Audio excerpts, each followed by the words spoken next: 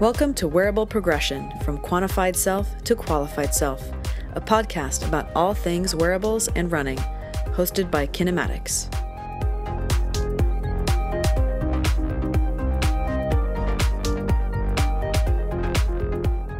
Welcome, everybody, to another episode of Wearable Progression, where we talk about all things running and wearables and technology. And today we have an industry, I don't want to say luminary, somebody that I think everybody knows, Bob Babbitt. Welcome, Bob, to Wearable Progression. Thank you so much. Great to be with you guys. For those of you who may not know Bob, I'm not sure why you wouldn't, but just a quick introduction. So Bob is the founder of Babbittville, which is a community for endurance athletes, and Bob's own personal paradise where all marathons are flat and short and sunblock never drips into your eyes. Bob started racing triathlons in the late 1970s, and he did his first Ironman triathlon in 1980 on the island of Oahu, and then ended up completing 5 more when the event moved to the Big Island. Bob is in both the Ironman Hall of Fame and the USA Triathlon Hall of Fame. He co-founded Competitor Magazine, which I don't know a runner that doesn't read Competitor Magazine, and the Challenged Athletes Foundation. Plus, he created Competitor Radio and the Muddy Buddy Ride and Run series. So quite the history in the running and triathlon community, Bob. So thank you for joining us. We're honored to have you. It's a pleasure. And of course, from Kinematics, we have CEO of Kinematics, Paulo DeSunch. Welcome, Paulo. Hello, Angela. How are you doing? I'm doing all right. So Bob, quite the accomplished career in the running and triathlon communities. You know, you founded Competitor Magazine, Competitor Radio, and you did so well there. What made you found or start Babbittville? Well, I've been involved with the endurance world for a long time, and when I left Competitor in August, actually 2 years ago, in August 2014, I still love I love interviewing people. I love chatting with athletes and finding out what makes them tick and what makes them special and how the world has changed technology-wise. So it was just a natural progression to relaunch radio under Babbittville logo. And then do the Breakfast with Bob show that we do from Kona and a number of other events, so that I can continue to do what I love, which is to talk to people. Yeah, and I have to say, I love your classic interview series. How's that going, and what made you start that particular series?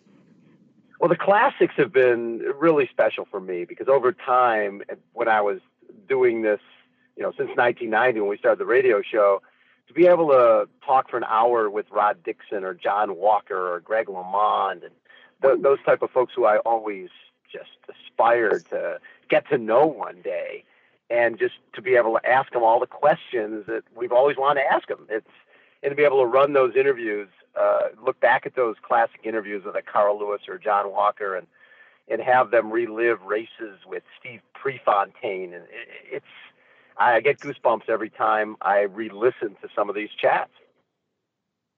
And what has been some of your own, I guess, goosebump moments, right? So not just from talking to people on the podcast, but do you have any moments from your own races? What would have been some of those, I guess, for life? Me, finishing that first Ironman that I did, 1980, when it was only 108 of us, and realizing, because I was out there with panniers and sleeping bag and tent, and I thought you did the Ironman, that you swam 2.4, rode 56 miles on day one, then rode back the next day and ran the marathon. I really had no idea you did the thing in one day. So when I was able to finish that thing in one day, I actually, it sort of gave me, goosebumps coming across the finish line. And we're not talking about the finish line now where you have thousands of people. There was like one idiot out in the dark telling me I was done. But there was just something about that finish line that I knew was cathartic. I knew that it had changed me in a positive way. It sort of told me that I could accomplish anything that I set my mind to, no matter how daunting the obstacle. So coming across that finish line helped me define my future And I went from that to, I eventually left teaching and started Competitor Magazine, which led to Competitor Radio, which led to Muddy Buddy, which led to Challenged Athletes Foundation, and all those type of moments of participating in races. I still do. I probably race 25 to 30 times a year between triathlons and running events, because there's just something special about a finish line. I tell people with the sport of triathlon that as a runner, it's really difficult for me to keep improving after the age of 45 or so. But as a triathlete, I'm 65 and I'm going faster than I went 20 years ago. So you can continue to get better. Well, it is because of technology and because you get better with what eating, and you can buy a faster wetsuit and you can get better wheels and more efficient. You train less, but train more efficiently. It's really a great era for being able to race forever. I always say that triathlon is the fountain of youth. It's a sport you can do forever and ever and ever. So that's a great segue into the next question, which would be, so after all these years, what have been some of the biggest changes you've observed, whether it's with the triathlon itself or with runners, or you mentioned technology and faster wetsuits and things like that.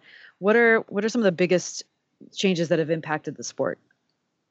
Well, the biggest changes, I think, you look at the clip-in pedals, you look at the aerodynamic wetsuits.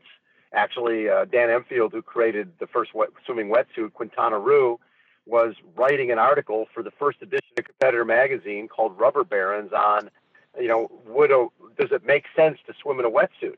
Because back then, surfing wetsuits were not very forgiving. They were bunched up in the shoulders. And when races were cold and you had to wear a wetsuit, it was considered a negative.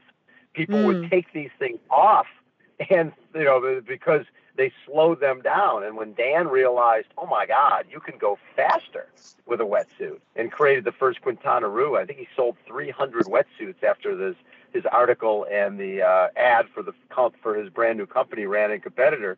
But that technology, it changed everything. All of a sudden, we weren't just a sport in the summer. You could race pretty much all year long. You could swim in 50-degree water, right? That was huge. Then, and as the sport grew, the wave starts, so that you didn't send all 1,000 people or 1,500 people off at the same time, and all that over the years, just watching that, the GPS and people going up on Strava and posting their workouts so that their buddies can compete with them. Every single day, there's new technology that changes the game. And how do you think that's affecting perhaps the mentality or the attitude of athletes and the community, right? Is it bringing people closer? Is it making people more competitive? Is it or just kind of the natural evolution of things? How do you think that's changing things? I think it definitely makes people more competitive, because you can post something on Strava, your latest workout, and people can communicate with you about that workout. Also, what I've seen over time used to be, if I was say I'm a high school runner and I'm running in Chicago area, I don't know what other people are doing besides the guys I'm training with. So now those guys can go online and see what workouts Ryan Hall's been doing, right? These high school kids could see what the college and pro guys were doing, and that pushes everybody. If they're doing that, then why can't I do that? And then everybody's sharing information and getting better. If you think back to the day, I was interviewing Scott Tinley, the two-time Ironman champion, and he and Scott Molina and Mark Allen were all training together here in San Diego and really had no clue what they were doing. Molina was leading the way, and he was very scientific. He said, listen, I know the world-class swimmer is swimming 30,000 yards a week. I know a world-class cyclist is riding 300-plus miles a week, and I know a world-class runner is running 80 to 100. If I'm a triathlete, I'm just going to put all three of those together, and I'm going to train 40 hours a week. Well, that's what he and Tinley were doing, and it created a gap between them and the rest of the triathlon world. Now, it's not sustainable. Your body will break down, but you needed those guys to go out there and be the leader, be the guinea pigs. You needed people to go out there and try stuff to find out what worked and what didn't work. Nowadays, people can be so much more efficient with their training.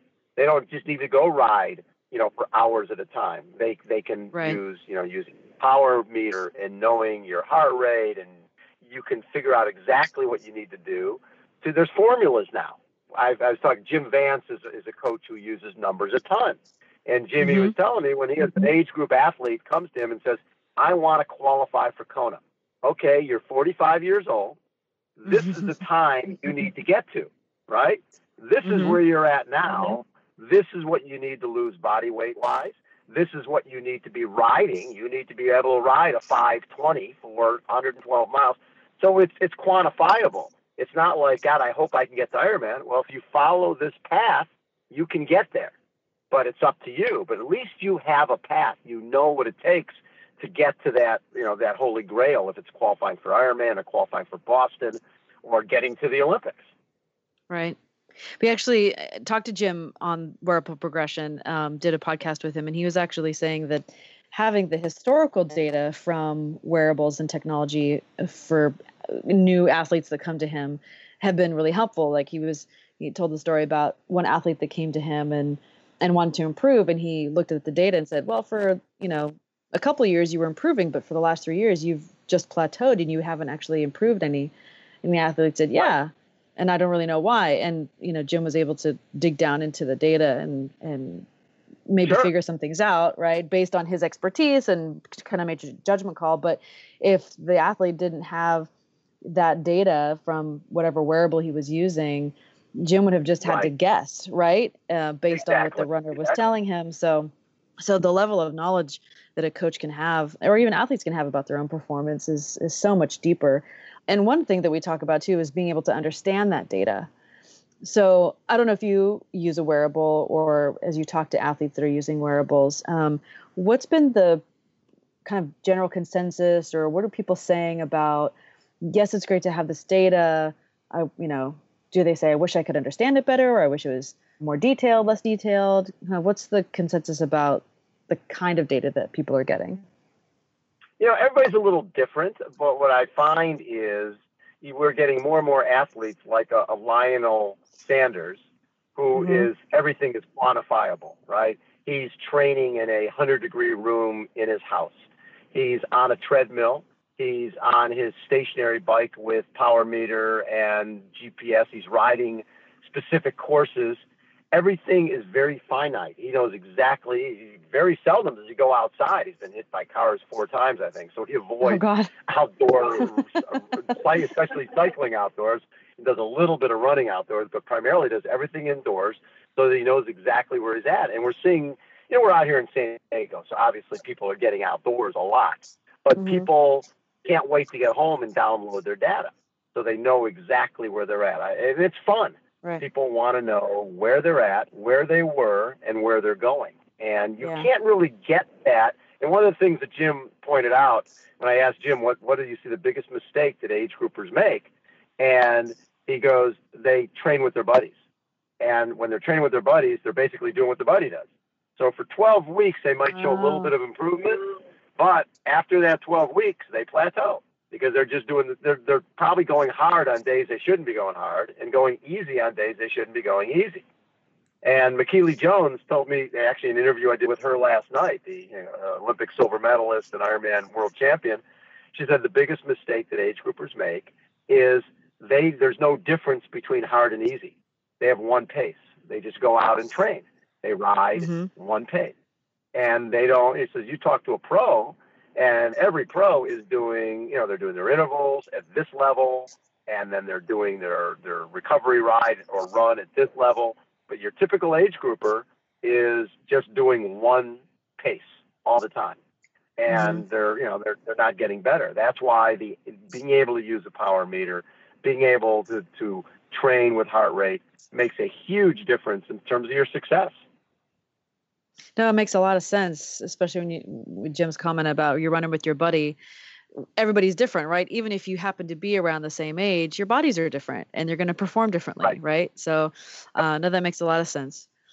So where do you see all this going, right? The use of power meters and wearables and, I don't know, wetsuits. Like where do you see as the next, what do you think is going to happen in the next, 1 to 2 years as far as technology that's helping athletes? And it's interesting. Last year, I had a guy come out here with a product called Every Sight, and it is basically a eyewear that had everything in it, right? So we're talking you're riding along, and it basically has the map of what you're riding right now. It's showing you your heart rate. It's showing you your power. It's showing everything. It has a camera in the center of the eyewear to basically video your entire ride or take photos. You change the mode by swiping the temple, and all of a sudden, when you swipe the temple, there's 4 riders out in front of you, and you're chasing them down. It's the technology is just going to continue to change and make it, because the key is, I think what it comes down to is people get bored. So avoiding being stale is really where all the new technology comes in, and it just allows you. And a lot of times it's just fun, right? It allows you're riding along, and you're able to chase these 4 guys while you're riding. It makes the training part go away and the play part come into play. So we are talking about things that are quantifiable. Yes. What do you think about other technologies to get qualifiable data? So, for example, in triathlon, I'm not a specialist, but swimming is very technical. Running can be very technical. Maybe cycling is less technical. It's more alignment and power. What you think? One thing is measuring. I'm better, or I'm faster, I'm slower. But something to help us to see ways of evolving when I'm swimming. So what I'm doing badly with my arms or in my legs, or also in running, I'm stepping the ground, how I'm managing my form, what happens on my form when I go up the hill or down the hill. What do you think about this kind of the evolution of technologies that can help on the sport side? What I see a lot of, which is really cool, we've got a couple of facilities here where when you're in the water, and we're talking like in something that's larger than an endless pool, there's video cameras everywhere. I think there's 10 cameras. What they're doing is you're analyzing somebody's stroke from your hand position, from how you're kicking, analyzing somebody with a wetsuit, without a wetsuit, with just a bottom of a wetsuit, right? Just a leg portion, and with a swim skin. And you can change somebody's stroke. You can really work with it, because swimming is so technique. You really have to analyze somebody's stroke from underwater and see what somebody's doing. So we're seeing more of that. And then a new product is, I don't know if you've seen the Lumo yet, LUMO, is basically a wearable that you'd wear on your running shorts, so that we're talking about cycling with power, and you want to run with efficiency. And so what this does, it sort of measures your efficiency as you run. So you can see differences in right leg and left. Are you pronating? Are you supinating? You can really analyze the athlete. This weekend, we had a triathlon camp here for our challenged athletes. So we had kids camp and then an adult camp. And Carlos Maleta, 5-time Ironman world champion, was filming all the wheelchair athletes with his iPad, and he's able to look at their arm position and draw like a telestrator on the video in slow motion to show them how their hand is hitting the chair as they're doing the racing chair. And so you're able to, people are so visual, being able to look at that type of thing, you can see immediate improvement, because they go right out and they put it into action, where coach is on the deck and he says, your arms, you're coming in at this degree. And it's harder than when you get to see it. When you see it, you can change it. I want to say to you that the swimming suits that were forbidden, the ones built, you remember when Phelps beat all the records, yes. They were built here in Portugal, 50 kilometers from my home in Famalicão. Is from a Portuguese company that is doing an amazing job in smart textiles. Not only for swimming. For swimming is the thing that are most popular, but that in fact helps athletes or being faster, taking weight from them. So a lot of interesting things are built there. And it's funny because they are starting, and this is one thing that is quite interesting for me, is starting combining the physical with the digital. So some textiles are kind of electrical wires to connect some kind of devices to allow swimming. Swimming is exactly because there is so big margin to improvement if you do technically correctly the movements. That is one of the sports more interesting for those guys. I visit them 1 week ago and I get amazed. It's simply amazed. It is amazing. Yeah, every aspect of it. I remember here at the wind tunnel when you had the U.S. Postal Service team, and they would all be here analyzing everything from where the sunglasses sat underneath the helmet to the uniform itself, how it went through the wind. Everything, the handlebars, the position of the wheels, you analyze everything, and you really need to in this day and age because you have advantage. No, absolutely. I even remember in a bicycle, I think it was, I want to say it was, oh gosh, I'm blanking on his name. Can't believe it.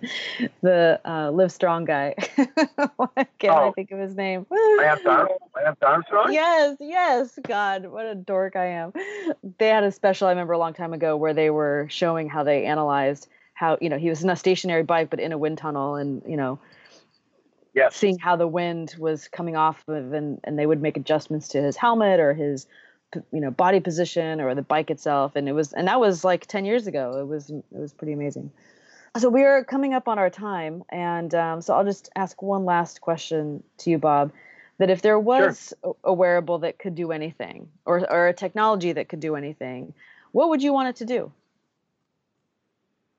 I would want it to basically something I could wear when I'm in the pool, that would, analyze, be able to help me analyze my efficiency in the water, efficiency on the bike, and efficiency in run. I think the value of knowledge to me is being able to go faster, but by not training longer, but by training more efficiently. Mm-hmm. And that to me is the ultimate goal of a wearable, is how do I do this forever? And how can this product help me get faster today without wasting miles? I mean, I think there's a finite amount of miles in your legs, and the last thing you want to do is go past that expiration point early in your life. Doing it smart instead of doing it harder. Yeah, exactly. Yeah, I'm anxious to see at what point we'll start to be able, we'll start to combine multiple things, right? So, so at Kinematics, we make a running wearable, but it's at what point will, your sensor that takes your blood sugar or your lactate burn, will that connect with other wearables that are tracking your form, right? So At some point it's all going to be connected, right? And maybe that comes in with the smart textiles like Paulo was talking about, where you've got, sensors inside the fabrics that you're wearing. And maybe at that point it'll happen. I mean, it will happen, right? It's just a matter of time. Yeah. That'll be cool. But the point is exactly what Bob just said.